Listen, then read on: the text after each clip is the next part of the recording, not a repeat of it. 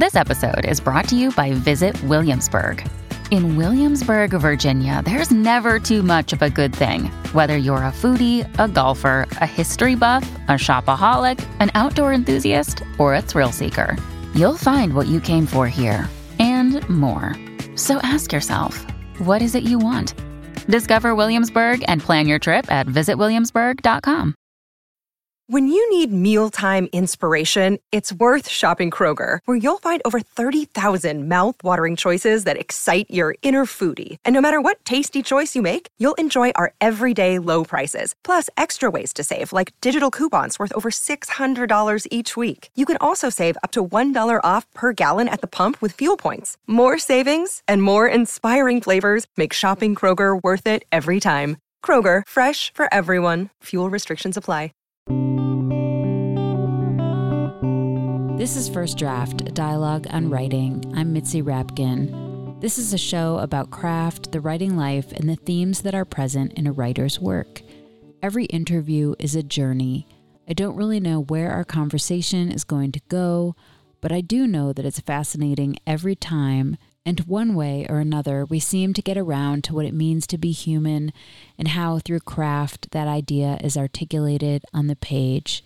Thank you for joining me on this literary pilgrimage into the mind of one writer at a time. My interview today is with Lidia Yuknavitch, author of the novel Thrust.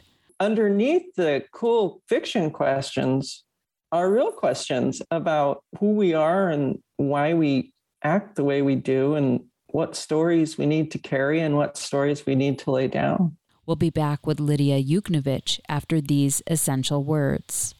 First, I want to say to you, thank you for listening. First Draft is now in its 9th year of production. 9 years. That's over 3,200 days I've been hustling to create this show. Hustling to get up at 5 a.m. to do interviews, hustling at midnight to edit a show in time for it to go live on a Monday. It takes hustle to do this show. And that's why I'm asking you to please support First Draft, a dialogue on writing on Patreon. You can find out more at patreon.com/firstdraftwriters. This show wouldn't be here without others like you who converted from fans to supporters. Plus, you can feel good about supporting conversations like the one you're about to hear. And with your donation, you are saying yes to continuing this space for writers and readers, and those curious about the artistic process. So let's be honest, there is so much free content out there, and I know I'm competing with it. And what you're listening to is free, but it is not without expense and hard costs and labor to make. And don't get me wrong, producing these interviews is a labor of love. But all told, from scheduling, preparation, reading time, interviewing, editing, and finalizing each episode, we're talking about a minimum of 15 hours each episode. Other expenses are also involved: equipment, subscriptions to interview platforms, editing software, hosting services for the sound, and a website for the archive. I know you may not be in front of a computer right now, so why not write a note on your hand or set the alarm on your phone to remind you to donate to First Draft when you get home? Please beat the odds of having to listen to this 7 times before you join the First Draft community. Go to patreon.com/firstdraftwriters. This takes hardcore commitment on my side, so I'm asking you, if you appreciate this show, I'd love to feel your love. The first tier of support is just $6 a month, and you can donate on a monthly or annual basis. In gratitude for your support, my patrons receive extra benefits, including cuts from the interviews that didn't make it into the final show, ad-free, pitch-free episodes, writing tips from my guests, and more. Once you become a patron, you never have to hear me say this pitch again, and there are no ads in the beginning of the show. So whatever you can afford is welcome. Please go to patreon.com/firstdraftwriters to donate today. Please stay tuned. At the end of the show, I'll offer recommendations on an episode in the archive that is similar to the one you're about to hear. And please rate the show on iTunes and tell everyone you know to subscribe. And thank you for your support and for being with me here today, right now, in this moment. I'm really appreciative. And on to the show. My guest today is nonfiction and fiction writer Lidia Yugnovich, author of 8 books, including a memoir, The Chronology of Water, the novels The Book of Joan, The Small Backs of Children, and the short story collection Verge. She is also the author of the Misfits Manifesto, based on her TED Talk, and a critical book on war and narrative called Allegories of Violence. Her writing has appeared in publications including the Iowa Review, Electric Lit, and The Sun, among others. She lives in Oregon and loves to swim. Her new novel is called Thrust and tells the story of Laisve, a motherless girl living in the late 21st century. She is known as a carrier because she can harness the power of meaningful objects and carry them through time. The book is set in a fallen city known as the Brook, where nearly everything is underwater. Laisve discovers a talisman that mysteriously connects her with a series of characters from the past 2 centuries, and her journey asks the reader to contemplate issues of identity, climate change, vulnerability, judgment, freedom, and ancestral stories, while challenging the idea of marginalization and forgotten histories. We began the discussion with Lidia Yugnovich reading an excerpt from Thrust. I don't know how to talk about what it means to be haunted by other bodies, by family stories, by ancestral sorrow, by other experiences from the past. Maybe all of us carry the voices and bodies of everyone who's come before since the dawn of time. Maybe some of us carry them differently. The story of all those bodies my one body carries did not begin, nor will it end, in the belly of a boat meant to make meat of me. I won't let it. But the weight of the suffering threads through me and beyond. Do you want to tell me a little bit about that? I mean, that's basically in the voice of your main character, and you're going to have to forgive my ignorance because I don't know how to pronounce her name. I've heard various pronunciations, which sort of delights me because it's a play with language, which is part of what the story is about. So, but one way to say it is Laisve, and that's in Lithuanian. But even Lithuanian people pronounce it differently in different regions. So there's that.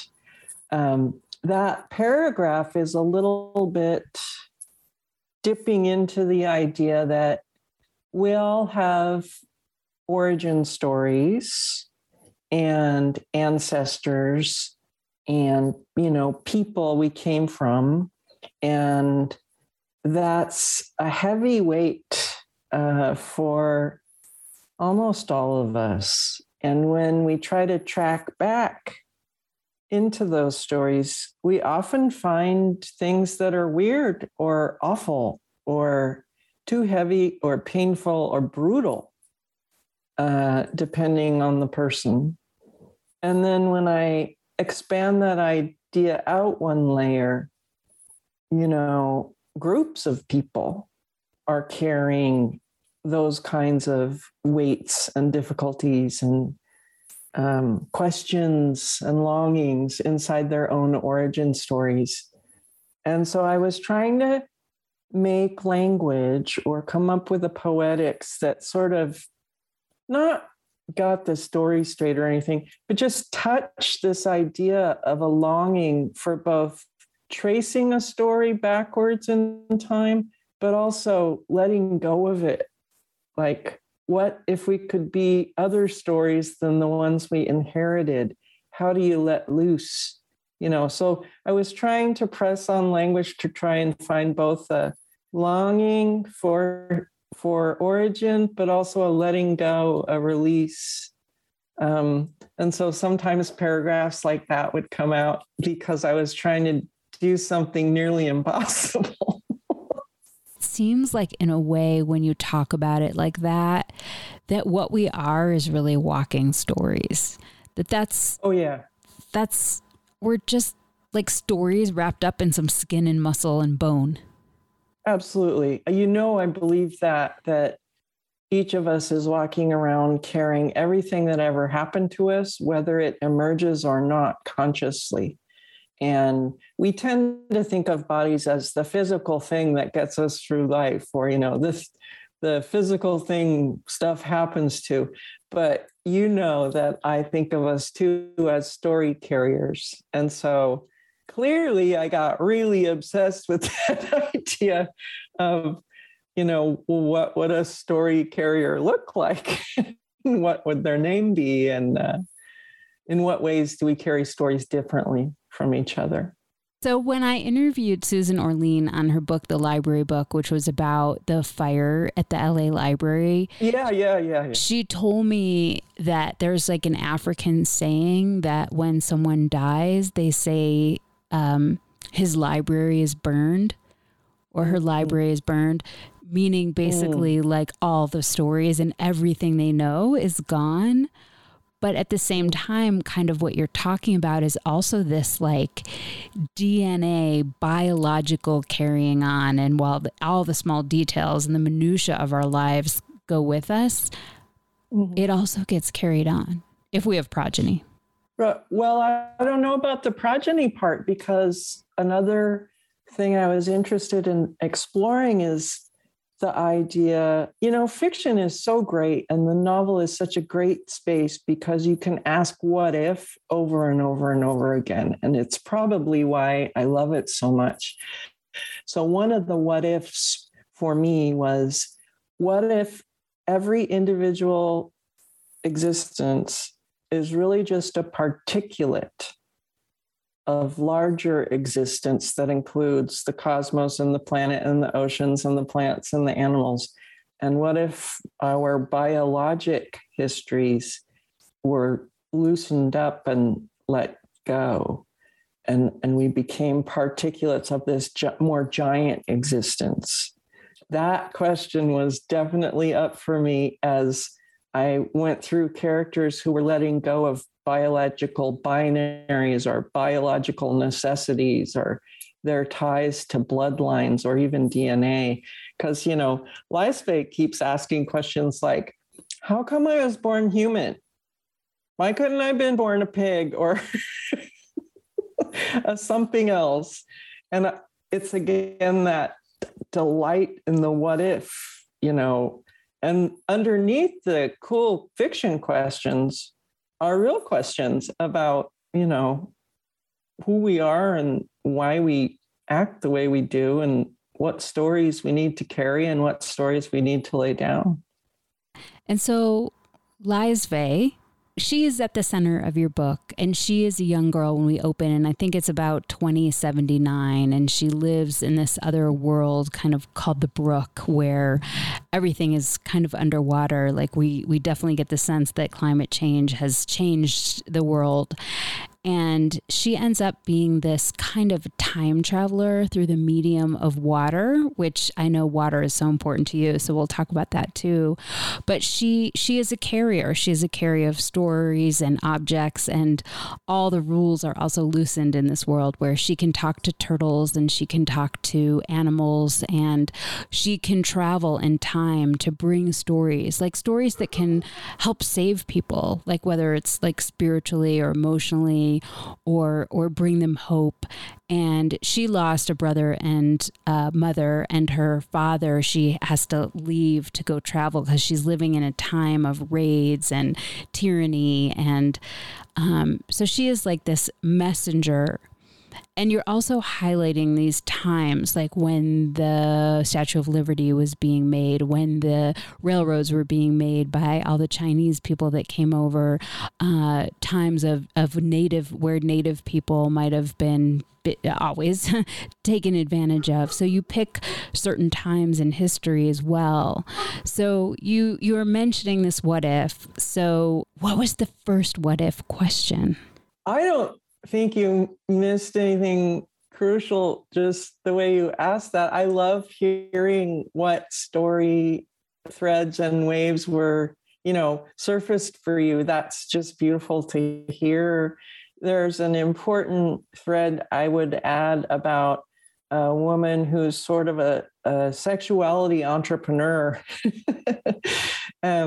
who is kind of weaving her way through the story of what is a woman in her time, and trying to unravel that definition, trying to loosen it up. and in early versions of feminist history or suffragette history. But the sort of idea that we're all stories that we were talking about a second ago, I took that literally and decided that would mean all of existence is a series of threaded stories that weave together or tangle or knot or break or come apart. And so my representations across time or space, I wasn't trying to really represent time travel. I wasn't really trying to represent some kind of, unreal or surreal or speculative space. I was trying to describe our present tense. And one way to reach people is to tell them fables or fairy tales or the language of that, which seems to go into the listener easier than politics or theology or the things we are mad at each other about. So I was using the language that is sort of magical here and there to attempt to represent something I think is urgent, current, present tense, and try to give it some precision. So again, no, not ambitious at all. Yeah. And I think what's really interesting about that, especially like hearing you say that you weren't necessarily thinking about time travel, because it does seem like I would not say that this book is a time travel book. I would say it's a way to look at time in a almost one-dimensional framework that, for instance, if you go and look at the Statue of Liberty, part of the story of the Statue of Liberty is all the hands that made it and all the lives that made it and all the places they came from and all the places that their ancestors came from.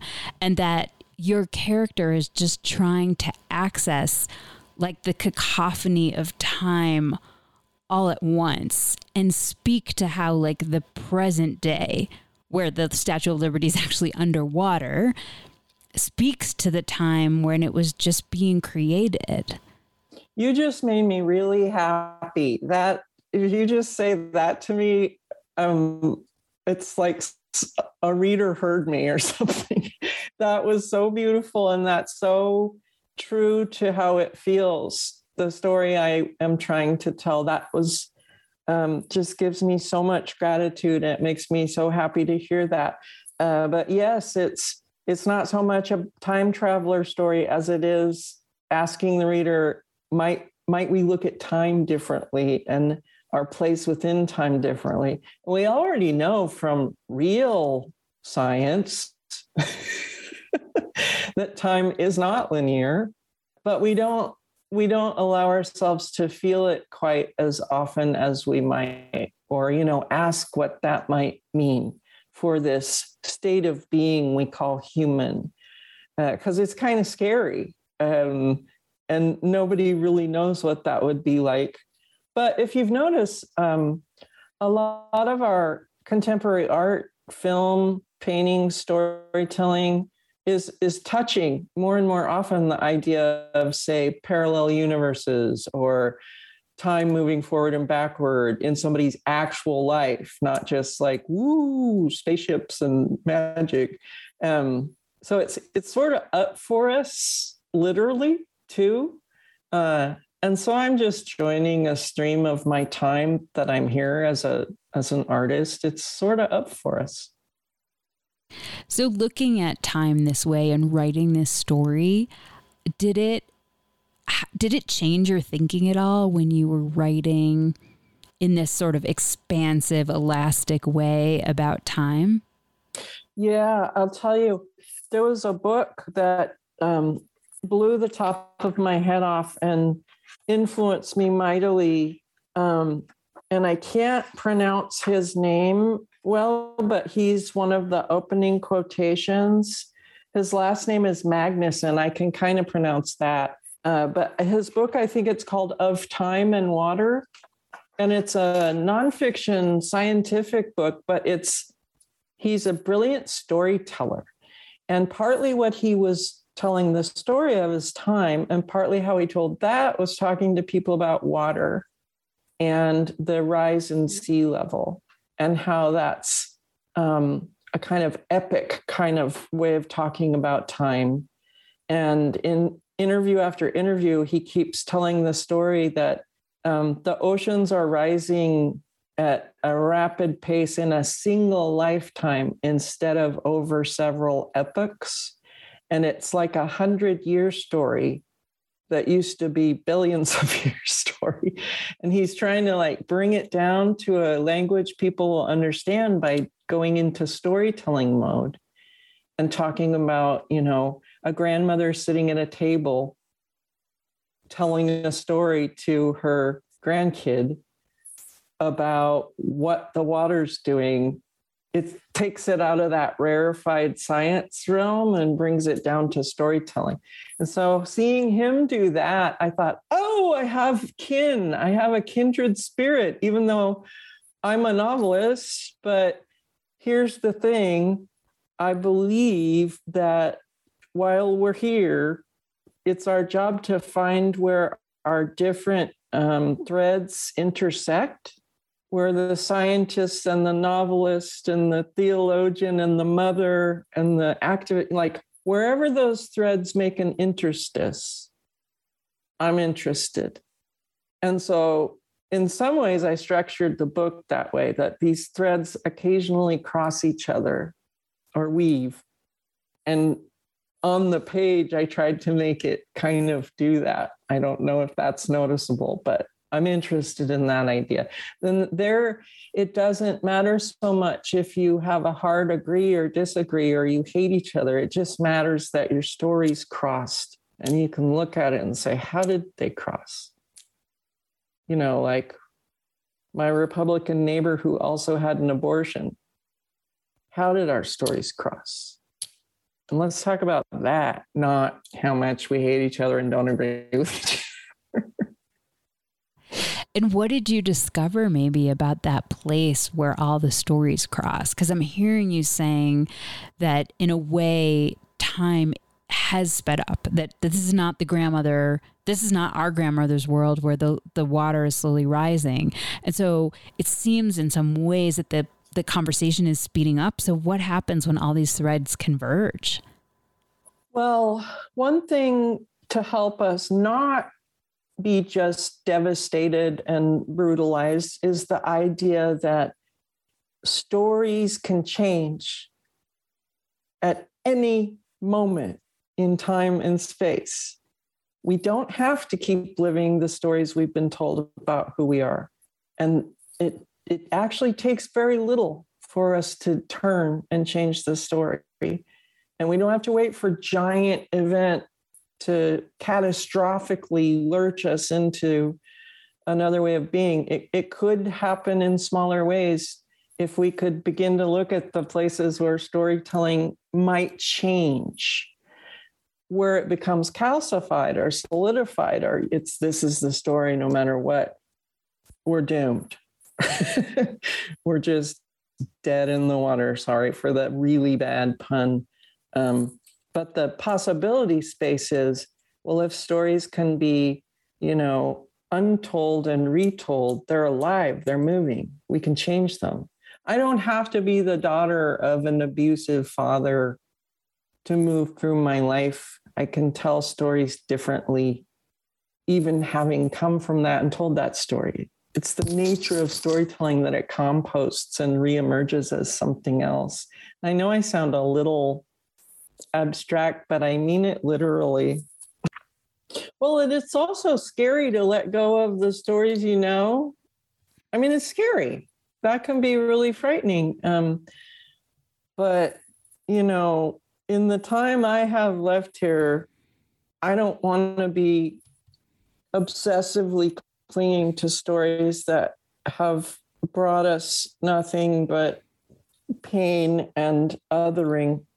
I'm scared, but I'm willing to loosen my grip and just enter the free flow of storytelling. That's a global set of possibilities. And if, I'm willing to let go of all of them. I've already let go of American, wife, mother, woman, those stories. I'm willing to let them become particulates back into the ocean and see what else we can come up with. So what did you learn, if anything, about actually the craft of writing from writing such an expansive story that had, structurally we can talk about it, but it just, when you're talking about all these threads and looking at time in a different way, did it change how you think about craft? And I think when I talked to you last time, you were maybe writing a book on craft. That book is still underway. It's taking a rest right this second, but I can definitely answer the question. It's not that I didn't suspect that going even deeper into the polyphonic space of storytelling, where there are many voices instead of the one. It's not that I didn't suspect that would be thrilling and teach me really important things about staying away from the mono story, but I did not know how deeply changed I would be from the actual process of writing a voice that keeps adapting or turning or fragmenting or multiplying. It actually changed how I think about novels and how I think about nonfiction in this way. To try to get more specific, when I'm trying to tell the story of my own life or of an invented world, I have to look in the periphery. I have to look behind the foreground.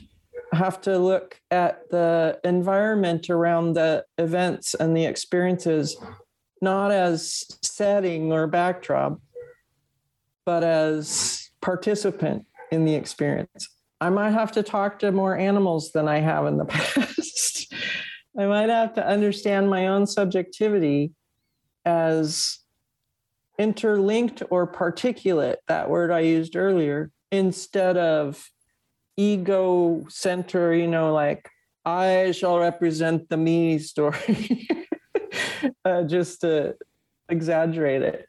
And these are concepts that I've been dabbling with or asking questions about for several years now. But this book taught me to not be a weenie about it. So anyway, let's see, it kind of changed me as a writer forever because I don't want to tell the kinds of stories I started with. Even though they're interesting to me, they're part of who I am as a writer, but that's not the portal that opened up. That's not, where I want to take writing from here. This book feels like I either set sail in a new ship I didn't know about, or I dove into an ocean I didn't know about, or maybe I leapt into space I didn't know about. And it's really thrilling to be this age and feel like I'm embarking instead of landing or ending. Yeah, that's amazing. I'm curious if that new way of thinking, if you ever feel like language can't keep up with that you bump against any sort of boundaries with language. And, you talk a little bit about languages that have been under siege in the book, of mostly native languages that are lost. So I'm wondering if you've ever just found the limitations of language. You did have some pictures in the book. Yes, I'm very happy about that. I would love it if there were even more, but I'm happy some got in there. That's exciting to me. I run into the limits of language all the time, but then I look at a poem or a painting or a dancer and, an art form that maybe isn't language based in the same way. And it's such a relief to understand that artistic expression is everywhere, always, all the time, before we were born and after we die. And so one needn't get bogged down or repressed by the limits of language, because expression itself is always firing and generating meanings and passions and interpretations and expressions. So I'm kind of stuck with language because I don't know how to do anything else. But as you've noticed, I'm often trying to break language down and rearrange it to see, are there other ways of making expression? And I'm not alone in that. That's all of literary history. You can find other people interested in that idea, but I'm definitely one of them. Does structure ever help you with that? So in this book, while you had you had a few that were major narratives that kept coming back, like the ones that you were talking about, this Aurora, this sort of sexual, I can't remember what term you use for her. I called her a sexual entrepreneur, but it's okay with me however she's interpreted. Yes, she's a one-legged sexual entrepreneur, and hers part of the story is in letters. And then you have little sections where you talk about I think ethnography, and a little section that explains, for instance, maybe a Chinese railroad worker or something like that. And then you have the main story, which all have titles. So I'm wondering if somehow structure also helped you both contain but also explode language or storytelling. Yes, absolutely. Not just in this book, but definitely amplified in this book is an obsession I have that history is like a basket of artifacts, little strips of paper or little objects or things people said or did, or legal documents or photographs, like this beautiful giant basket with all these artifacts in it. And that people with power end up giving us official versions of history is irrelevant and gross to me. What's interesting to me is that the basket exists and anyone could sift through the artifacts or do an archaeological, some kind of search or journey into these particles of who we've been and tell a completely different story than the ones we've inherited. That idea has obsessed me forever. That's what I think history is. It's in a philosophic sense, I think it was Walter Benjamin who called history a pile of debris. I think I have a softer understanding of it as a really pretty basket with artifacts in it. But it's also come from a direct sense I have as a person in the world who came from a fractured or fragmented past, with trauma, and also a family lineage in Lithuania that had its own fragmentation. It's very personal to me that some of us, maybe all of us, can only retrieve what's happened to us in pieces. And so structurally, I set about to make these kinds of pieces or artifacts to remind the reader that you got to get more pieces to get any kind of story to hold. And you can't leave these pieces on the outside out. And so I'd say that structurally I had that in mind as how to make a container. I love that idea too of seeing the world in pieces and also knowing just a tiny bit about your history with water, and that water is really the medium in this book that allows the transfer of stories, the transfer of time. And water is not really something that can be in pieces. I mean, it's so like amorphous. It kind of fills what you put it in. You can't like really pick it up in pieces. So I wanted to ask you about the juxtaposition of seeing stories in pieces, but also like your love for water and how you used water. Yeah, that's a great question. I love that question. In some ways, it's akin to the relationship in physics between a wave and particle. I mean, they coexist, and they're not the same thing, but they're not other either. And so here's the answer. When you look out at the ocean or get in it, the ocean is miraculous to me because it's carrying alive things and dead things and alive things and dead things in motion, always, all the time. And then sometimes the ocean will take disparate particulates and, make a rock. So this rock looks like it's whole. It looks like an object that's whole, but really it's made from little tiny pieces of things all over the world. And it found its form on a beach I stepped on and picked it up in this hole. But when I put these rocks I have too many of back in the ocean, they're going to eventually disintegrate back into particles and become sand again all over the world.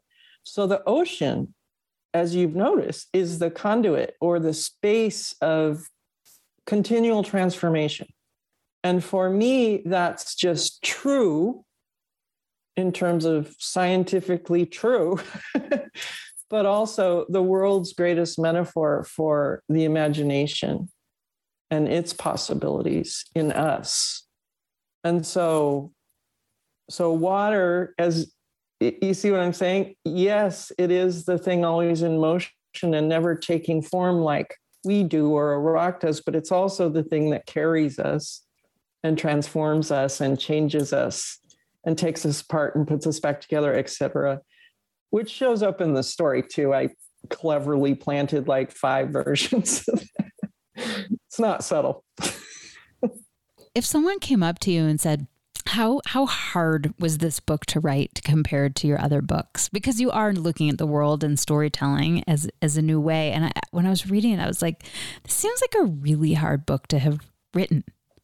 Yeah, I would put it at the zenith of difficult, but they were all difficult differently. Does that make sense? This one had a lot of research, more research than ever for anything I've ever written, including my dissertation for graduate school. So that was hard and wonderful. I loved it. I missed my calling. I should have been a researcher. I loved it. My idea was bigger than I could handle. It overwhelmed me. It was like I loved it and I knew I wanted to do it, but it terrified me because it was bigger than I had worked with before, kind of the way you're saying. And so I thought, well, what if I still am worried? What if I can't do it?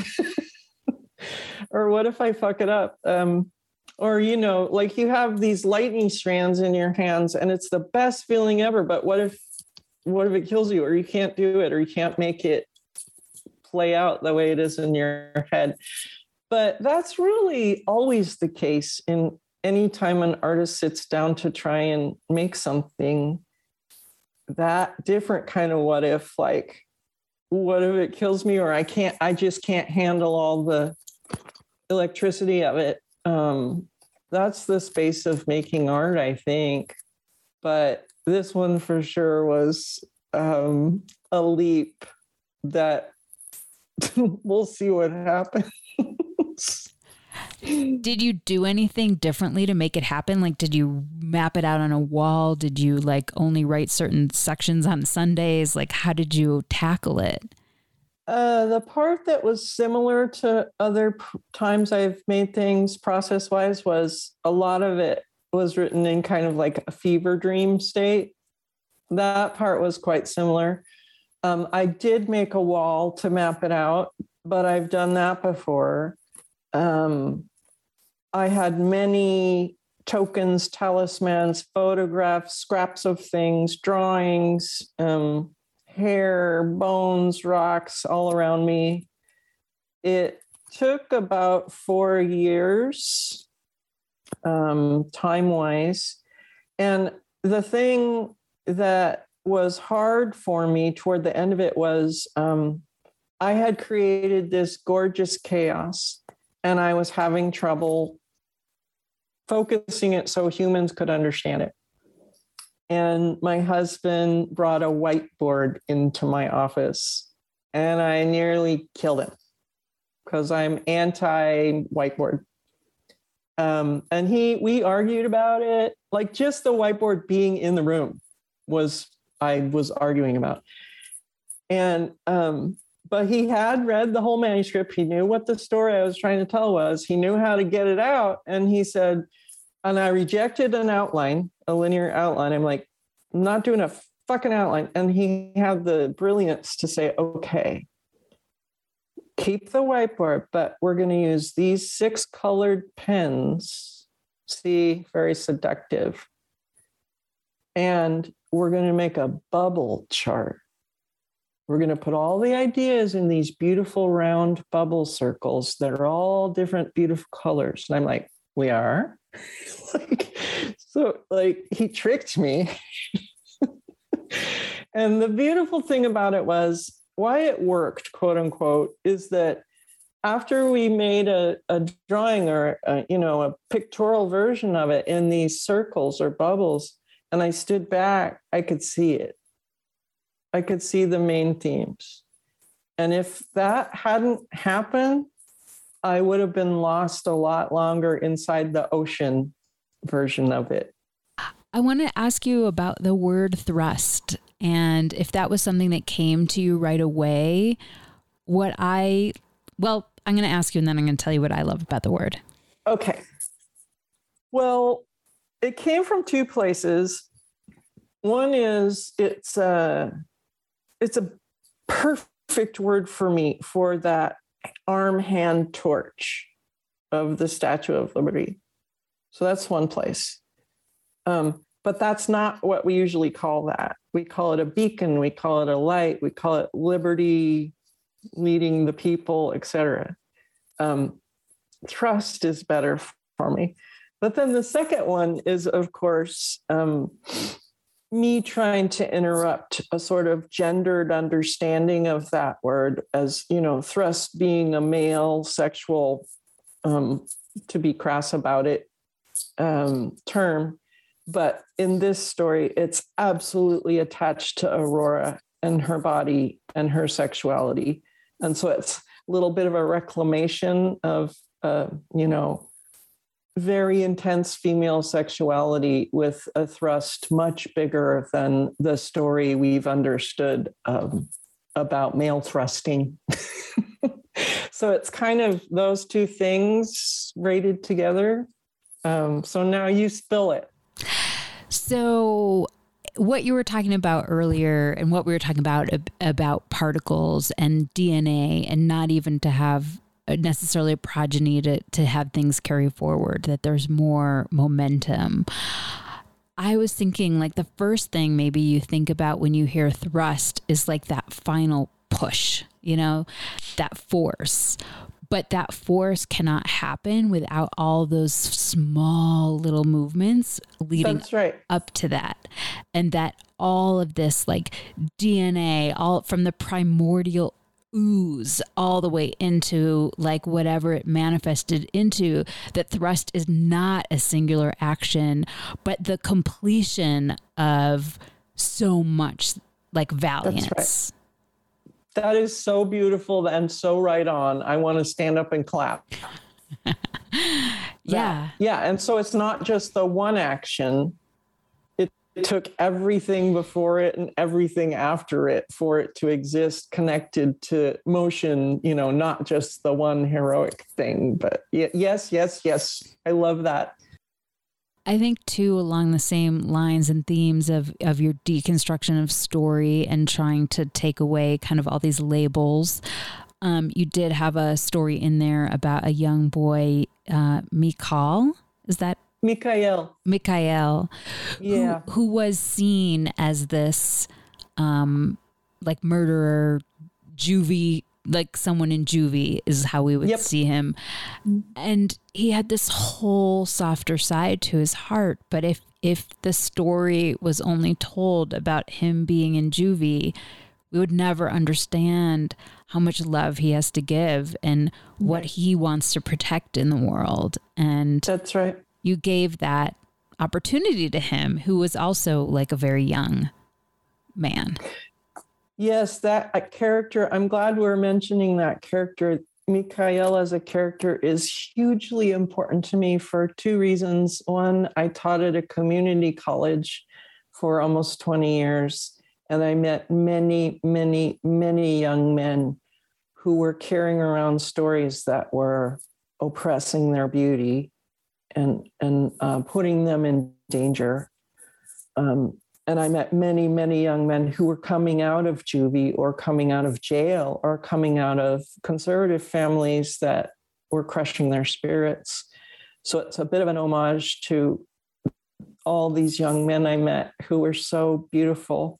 And I have a son, which means I'm not willing to give up on boys or men, even if I think we need new language to talk about ourselves and new stories about what being male might mean.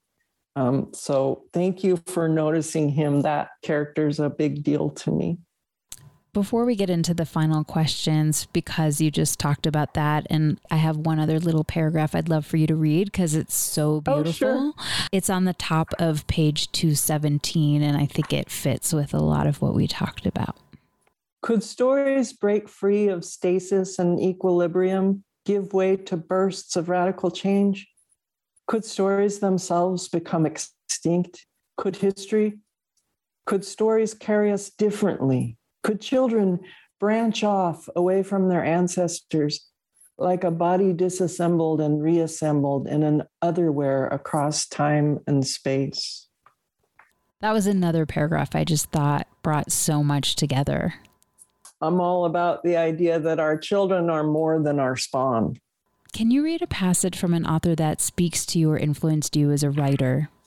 This is a paragraph from Virginia Woolf's book, The Waves. The sun had not yet risen. The sea was indistinguishable from the sky, except that the sea was slightly creased, as if a cloth had wrinkles in it. Gradually, as the sky whitened, a dark line lay on the horizon, dividing the sea from the sky, and the gray cloth became barred with thick strokes moving one after another beneath the surface, following each other, pursuing each other perpetually. As they neared the shore, each bar rose, heaped itself, broke, and swept a thin veil of white water across the sand. The wave paused and then drew out again, sighing like a sleeper whose breath comes and goes unconsciously. Gradually, the dark bar on the horizon became clear, as if the sediment in an old wine bottle had sunk and left the glass green. Behind it, too, the sky cleared, as if the white sediment there had sunk, or as if the arm of a woman couched beneath the horizon had raised a lamp, and flat bars of white, green, and yellow spread across the sky like the blades of a fan. Do you want to share why you chose that? Because it makes me bawl my face off.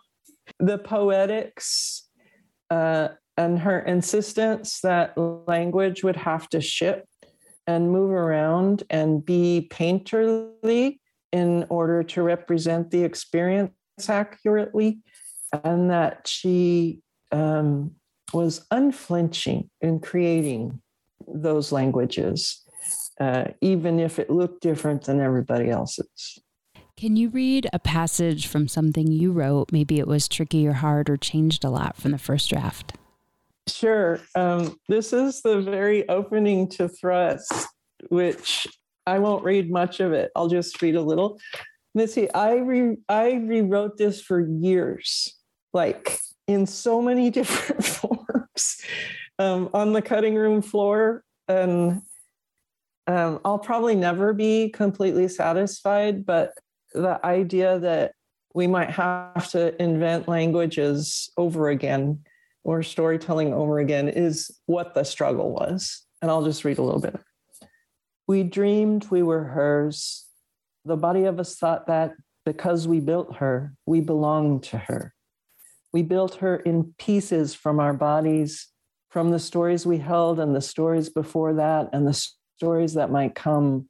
She arrived by boat in pieces. That's it. Do you want to say anything else? Just for anyone else who struggles over and over and over again, just to try and touch that storytelling sweet spot. I'm at your back. I'm riding alongside you, and the struggle is worth it. Where do you write? Well, I've recently moved. So for the first time in my life, I live kind of next to the ocean. And I have a writing room, and there are more rocks than anything else in the room. And there you see the books, but on the shelf underneath the books are plates and plates and plates of rocks and shells and little dead things. And to my left and to my right and underneath me that you mercifully cannot see, same thing. So I'll let you know when the rocks overtake me. What do you do, or where do you go to get away from writing? I still move to water. And in this case, that's ocean and river at this point. And I just get in it or sit near it and immerse myself in the idea that they're older than me, they're bigger than me, and they don't care what I weigh or if I'm smart or pretty or any of those things. They just let me be with them. They just let me exist. Who do you show your work to first to get feedback? I was going to say my husband, which is still generally true, and also my sister, which I told you last time. But now I have an imaginary friend, which I have not had since I was a kid. So I'll just leave it at that. How have you dealt with rejection? I don't care anymore. It's going to happen on the daily. And I'm the age I am right now. It has ceased to make it onto the list of things I actually care about. I don't have enough time and energy to care about that anymore. So it has no value to me. And what is your favorite word? The one that hasn't been invented yet, the one that's coming. Thank you so much for your time again. I will start crying. I love you. If you liked today's show with Lidia Yuknavitch, author of the novel Thrust, check out my previous interview with her, where we discuss her short story collection, Verge. You can find that interview in the entire First Draft archive of more than 350 interviews at firstdraftwriters.com. You can stay tuned to First Draft on social media on Facebook, Twitter, and Instagram. Just look for First Draft ADOW. You can email me at firstdraftwriters@gmail.com anytime. Remember, there are plenty of extras for becoming a member and donating to First Draft, including access to pitch-free, ad-free content, as well as cuts from the interviews that didn't make it into the final show, writing tips from my guests, books, and more. Join me as I reach for honesty, vulnerability, connection, curiosity, and insights on craft with each episode. I can't tell you enough how much each and every single dollar counts to keeping the show alive. The first tier of support is just $6 a month, so please go to patreon.com/firstdraftwriters. Coming up in the next few months on First Draft, interviews with Elizabeth Strout, Carlos Allende, and George Saunders. I want to send out a huge thank you to my patrons for making this interview happen. Your support makes First Draft, a dialogue on writing, a reality every week. Please stay healthy and safe. The theme music for First Draft was produced and performed by Murph Mahaffey. I'm your host and producer, Mitzi Rapkin. Thank you for listening.